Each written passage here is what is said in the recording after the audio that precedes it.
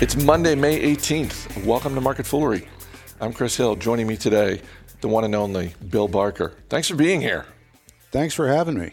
We're going to talk some retail. We are going to dip into the Fool mailbag, but we are going to start with the stock of the day, and that is Moderna. Shares of Moderna up more than 20% after the biotech company announced positive interim data on a phase 1 study of its coronavirus vaccine. These are human trials, so that's encouraging. I should point out, not a lot of humans. This is not one of those tests that's been done on thousands or even tens of thousands of people.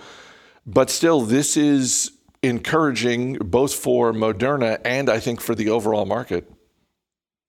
Yeah, positive results from the phase 1 trial, which are largely very positive results. Let's put it that way. The market certainly is putting it that way.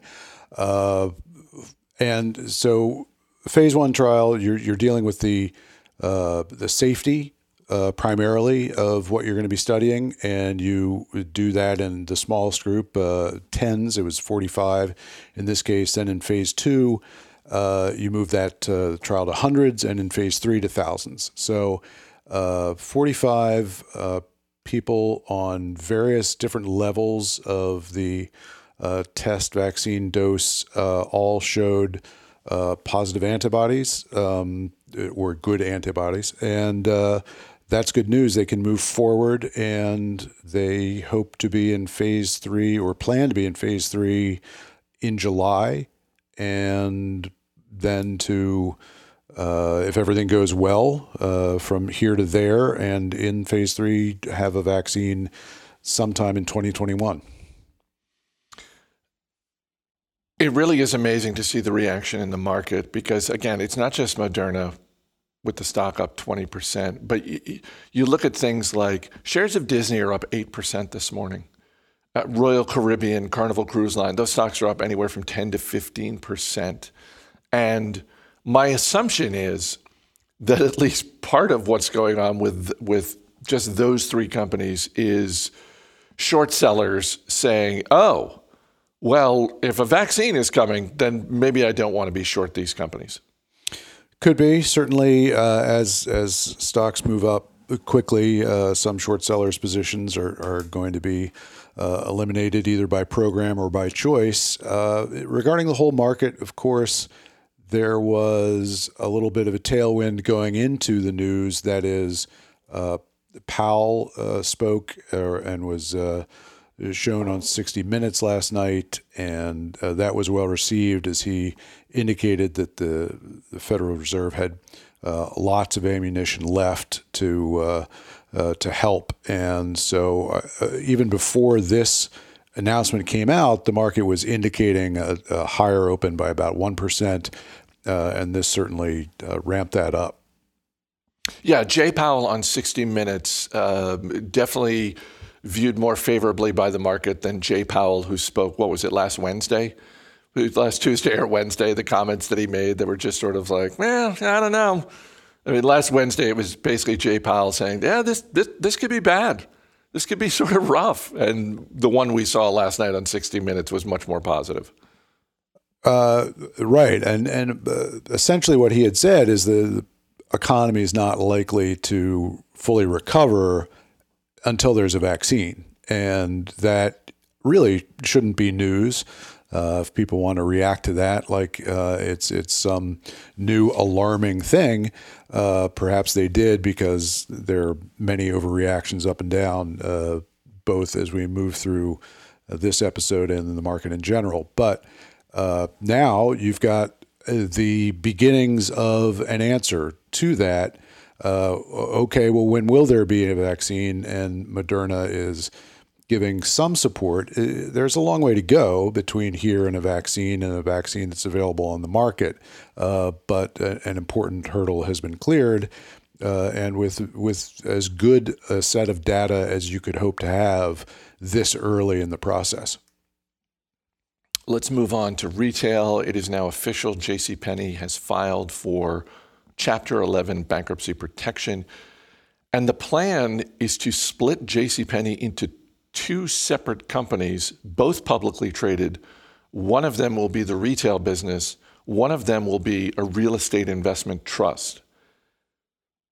Is it rude for me to say out loud that I'm not interested in either of these? Because a lot of times when a public company splits in two, there's one part of the business that is visibly more attractive than the other. I find neither of these attractive. What about you? Well, I suppose it would be rude if I were J.C. Penney to tell that to me, but I'm not. So go ahead, express your opinion. I think I just did. Okay. Well, I found nothing rude in it. And I agree. I think that this is a mechanism that is not likely to change a whole lot of investors' opinions. Now, they may be more interested in the REIT as it is going to have more tangible value, I think. But this is kind of their attempt to sort of, if you remember back to the financial crisis, splitting banks into the good bank and the bad bank, and put all the bad stuff in one place, and let's call all the good stuff in the good bank, and that's more or less what this is. And I don't think that the good real estate in this case is of especially attractive value. There's going to be plenty of competing available real estate. Now they're shutting what was about 29% of their locations. These are sort of the lesser performing and or smaller ones. So really they expect to have about 82, I think, % of their sales remain after this, but that 82% is still in a category that is dwindling over time. So until they can put some really interesting numbers on what the real estate might amount to, I wouldn't advise anybody to rush into it. Our email address is marketfoolery@fool.com. Question from John Picciola, a timely question because it leads right into the point you just made. What are your thoughts on some of the discount retailers, TJX companies, Ross stores, Burlington stores? With the retail apocalypse upon us, these companies should be able to get their hands on some attractive inventory from the weaker retailers in a cash crunch or facing bankruptcy. These were all good operators before COVID-19, and I would love your thoughts on their long-term outlook as states begin to reopen. Thank you, and long live the Bulls. Indeed, John. So thank you for that. Boy, if you owned Burlington stores for the past decade, congratulations, because that is one of the best performing stocks of the last 10 years. And I think John is thinking about this the right way in terms of whether it's businesses that are in a cash crunch, that are closing locations, or in the case of JCPenney, just outright declaring bankruptcy. That is an opportunity for the Burlington stores of the world. Yes, they are absolutely going to have a crack at a lot of inventory that companies need to move. They've had probably inventory in some cases in stores that are closed and that they need to move as the seasons have changed. And just you've got places like J.Crew, which are going to be liquidating plenty of inventory. And how many others I could barely count are likely to be in the same position. And of the companies, certainly Burlington has done an outstanding job, TJX companies as well. And I would want, for a long-term play, I like those companies, I like those managements, I'd give consideration to how many locations are in malls as opposed to other freestanding sites, as I think the mall weighting is one to avoid if you can, and how develop their online presence is, because at times like this, that's keeping retailers afloat who have a better online operation or who are ramping that up now. If they are too late to that game, I wouldn't want to join in. Do you think we're going to see, look, I think we both think we're going to see more retail bankruptcies in 2020 and in 2021. Do you think we're also going to see more spin-outs where retailers that have multiple brands under their portfolio, under the parent company, look to sort of spin some of them out? Because I'm thinking about things like, companies like Walmart and Target that if they want to, it's not just the discount retailers that can be opportunistic in these situations. It can also be major retailers like Walmart and Target and even Amazon if they want to be, to say, yeah, we're interested in sort of picking off this one brand out of your portfolio. I think there's going to be a lot of creative maneuvering, and it's easier said than done. You can look at limited brands and what Victoria's Secret is going through, and the attempts to try to spin that out, and the difficulties with that. And I think there are going to be a lot of things up for sale, we're going to see a lot of opportunities. There's going to be a lot of things that appear to be deep value, as they're going to be in sort of greater dislocation. And some smart people are going to pick up things very cheap. But long term, most of the apparel retailers seem to me, outside of these successful discount retailers that we've mentioned, to have a lot of competition and a lot of problems. One more email, this time from Brian Chen in Taiwan. He writes, right now I'm investing in a dozen stocks, but I also invest some of my money buying Vanguard's S&P 500 index fund. Does this sound like a logical thing to do? I'm worried about not diversifying my portfolio.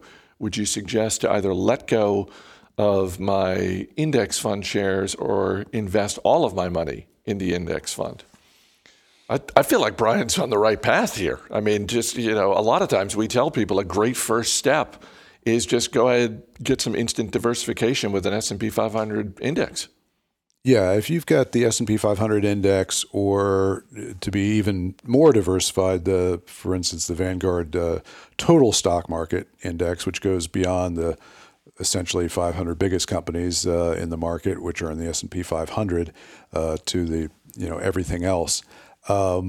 You're pretty well diversified. So the question here is, if you've got a dozen individual positions plus the S&P 500, I don't know what the percentage in each of those is, but that's probably pretty good diversification if those 12 companies are not the lion's share of the portfolio and they aren't sort of all in a specific sector of the market. If those are 12 tech companies that do things that all sort of move together and largely moving up in the hardest part of the market lately. But if those are the stocks that you have individually chosen, then you may not be as diversified as you think. That said, if that's 15% of your portfolio in those 12 stocks and 85% in the S&P 500, you're pretty well diversified. So I think he's asking the right questions, and it goes to, are the individual stocks adding? Those might be 12 stocks that are outside of the S&P 500, in which case they're adding diversification to a S&P 500 weighted investment portfolio. Hopefully they're not 12 oil stocks. Just to take the others. I mean, if the 12 oil stocks were bought like this morning or the end of the day Friday, not quite as bad. Not quite as bad. They're doing a little bit better today, of course, as oil prices are up. But yes, I do hope those 12 stocks are not all oil stocks. Bill Barker, thanks for being here. Thanks for having me. As always, people on the program may have interest in the stocks they talk about, and the Motley Fool may have formal recommendations for or against, so don't buy or sell stocks based solely on what you hear. That's going to do it for this edition of Market Foolery. The show is mixed by Dan Boyd. I'm Chris Hill. Thanks for listening. We'll see you tomorrow.